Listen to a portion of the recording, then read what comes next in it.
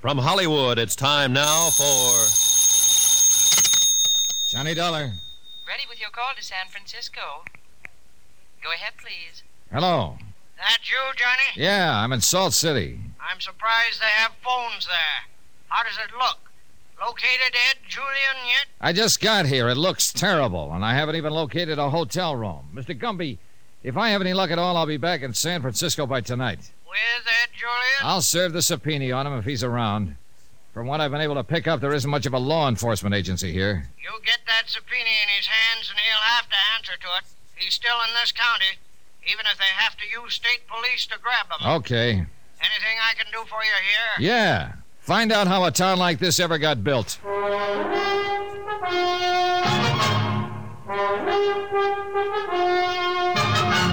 Tonight, and every weekday night, Bob Bailey in the transcribed adventures of the man with the action-packed expense account, America's fabulous freelance insurance investigator. Yours truly, Johnny Dollar.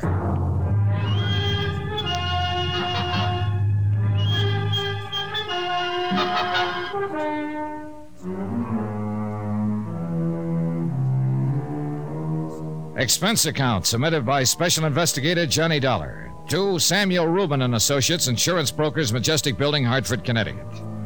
The following is an accounting of expenditures during my investigation of the Salt City matter.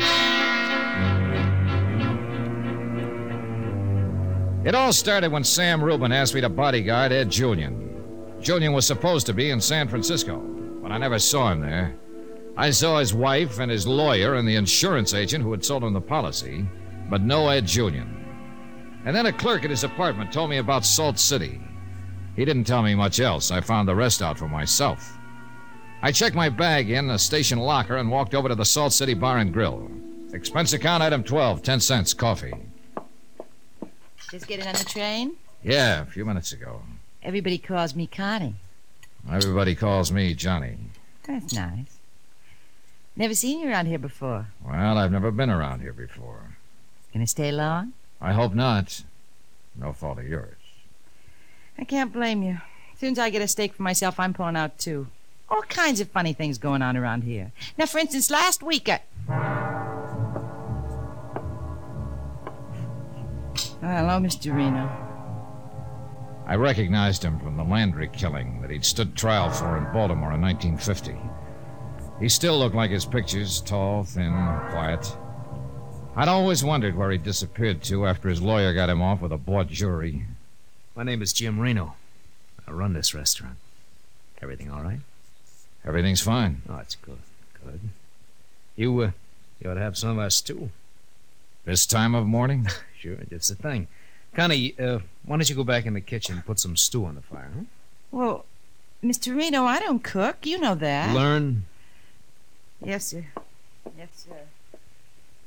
You wouldn't be connected with the Salt City Smelter Works, would you, Mr. Reno? I own them. With some other friend.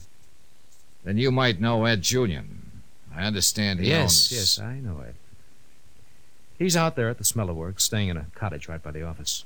I'll call you a taxi if you like. Well, the last taxi driver I asked to drive me out there threatened to call a cop. Well, in this town, it's better if I call. You know, small town. Sure. Finish your coffee, Mr. Dollar.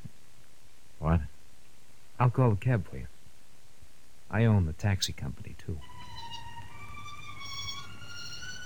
Expense account item 12, 10 more cents, more coffee. While I waited for the cab to appear. Somehow I wasn't surprised that Jim Reno had been able to read my name in the coffee grounds. But by that time, I'd learned not to be surprised by anything in Salt City.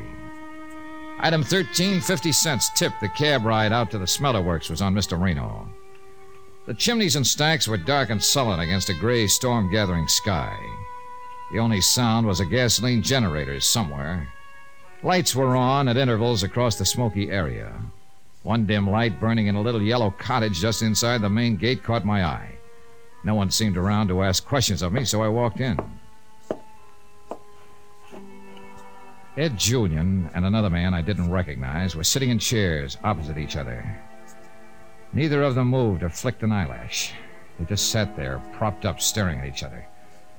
I got closer and decided one could get surprised in Salt City. They weren't dead. Dead men don't perspire. Dead men don't have pulses. Dead men don't breathe. They were just kind of in between. If you ever walk into a house in Salt City and find two men just sitting in a room, quietly staring at each other, and they aren't dead, turn around and walk out. Johnny Dollar. Don't fall down on your hands and knees and crawl around the floor like I did. Don't start to laugh to yourself about nothing at all.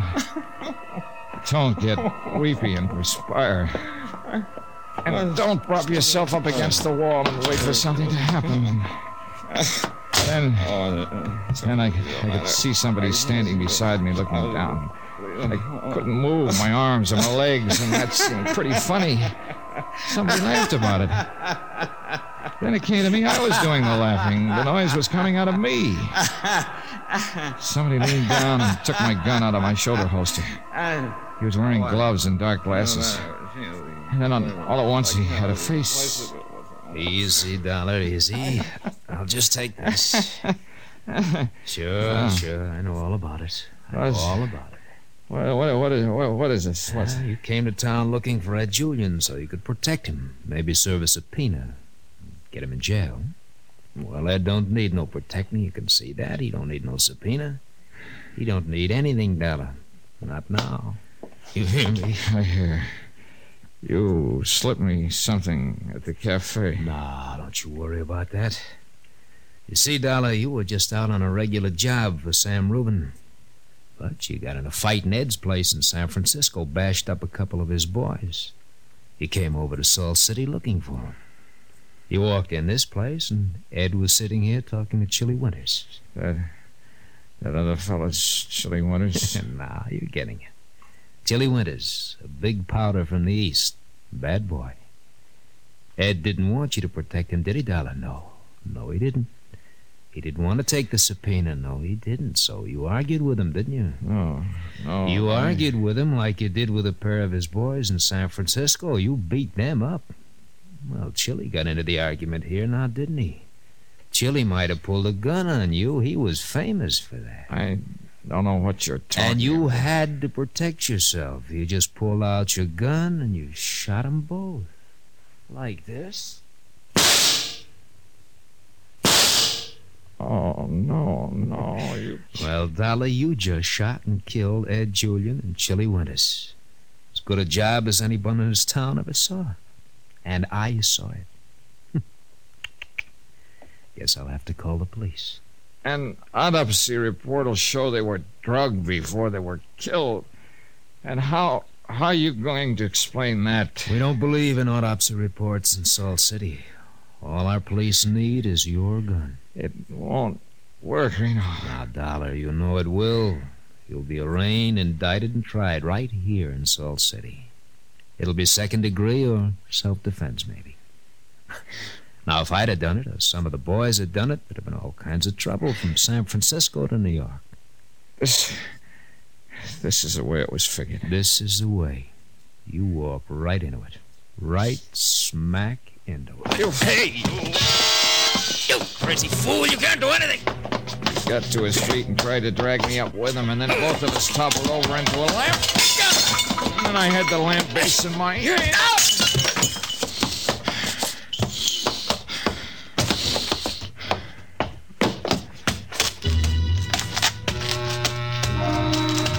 In any other place, the next move would have been to run to the nearest police station. But from what I'd heard of the brand of law and order practiced in Salt City, that wouldn't have been much help to me. Instead, I walked the 3 miles back to town, making my way over the crusted arroyos and cactus lands that seemed to surround it. My first stop, the Reno Bar and Grill. Oh, my, what happened to you? That's about the longest story in history. Anybody around? Just you and me, Johnny. My full name's Johnny Dollar. I'm an insurance investigator. I came here to see Ed Julian. I saw him shot to death. What? Now, listen to me. I saw him shot to death, along with a man named Chili Winters about half an hour ago. Jim Reno did the shooting with my gun. I better call a police... Wait, now listen to me. Remember, I came in here from the station. I made a phone call from that booth outside there. Yeah. I sat down, had some coffee, 2 cups. We talked, I remember. Do you remember putting anything in my coffee? Me? What are you talking about? Somebody did. Probably Reno when he came up. Now, look, You said something about wanting to get out of Salt City. Well, sure, but... Now's your chance. I'll get you out of here. How? You got a car? No. All right. Can you buy one for this? $350? I think so. Go do it. I'll wait here for you. Well, you better not wait here. My room's across the street, second floor. Use the back stairway. I'll be there in a half hour. Expense account item 14, $350. One automobile, 1948 vintage. The waitress returned with it in exactly 1/2 hour. In another 10 minutes, the time it took her to pack 2 suitcases, we were on the road to San Francisco. Item 15, $18.30, gas and oil. It took us 7 hours and 20 minutes to make it. Item 17, $50. I gave the waitress the car and the money, then went back to my hotel, showered, shaved, and changed clothes and made a phone call. Who? Johnny Dollar, Inspector. You're wanted for murder in Salt City. Police all over the state are looking for you. Yeah, I thought they might be. Inspector, I'll be glad to explain all of it, but I need some time. Come on down and explain it, and then we'll see if you can have any time. Now listen to me. I was sent to Salt City to be a patsy. Reno wanted to get rid of Ed Julian and Chili Winters. Where are you? Never mind. Well, you've got 5 minutes to get down here and turn yourself in. Otherwise, you'll go out on an APB. I got out of the hotel in about 20 seconds. A cab picked me up, and I spent item 15, $3, transportation getting to Ray Gumby's office at 8 Julian's Enterprises. No Ray Gumby. Item 16, $8, more cab fare. This time locating Ray Gumby's home address, an apartment over in Berkeley. He took a long time to answer. Dollar. I don't know how he ever made it with the 2 holes in his neck. He lurched forward and I caught him. Who did it, Mr. Gumby? Swifty and Luke. You met him at Ed's apartment house. Came by about an hour ago. What's it all about? Why, Johnny? Why?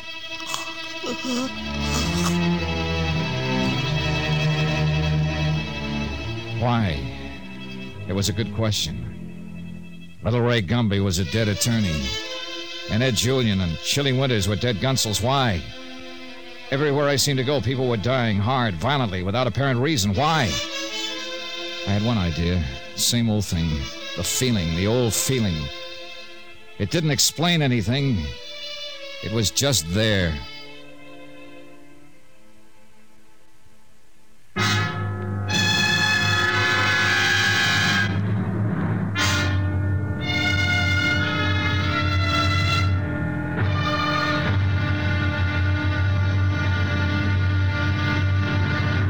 Now here's our star to tell you about tomorrow's intriguing episode of this week's story. It winds up tomorrow. The whys and the wherefores. Love and hate, the usual ingredients for big explosions. Join us, won't you? Yours truly, Johnny Dollar.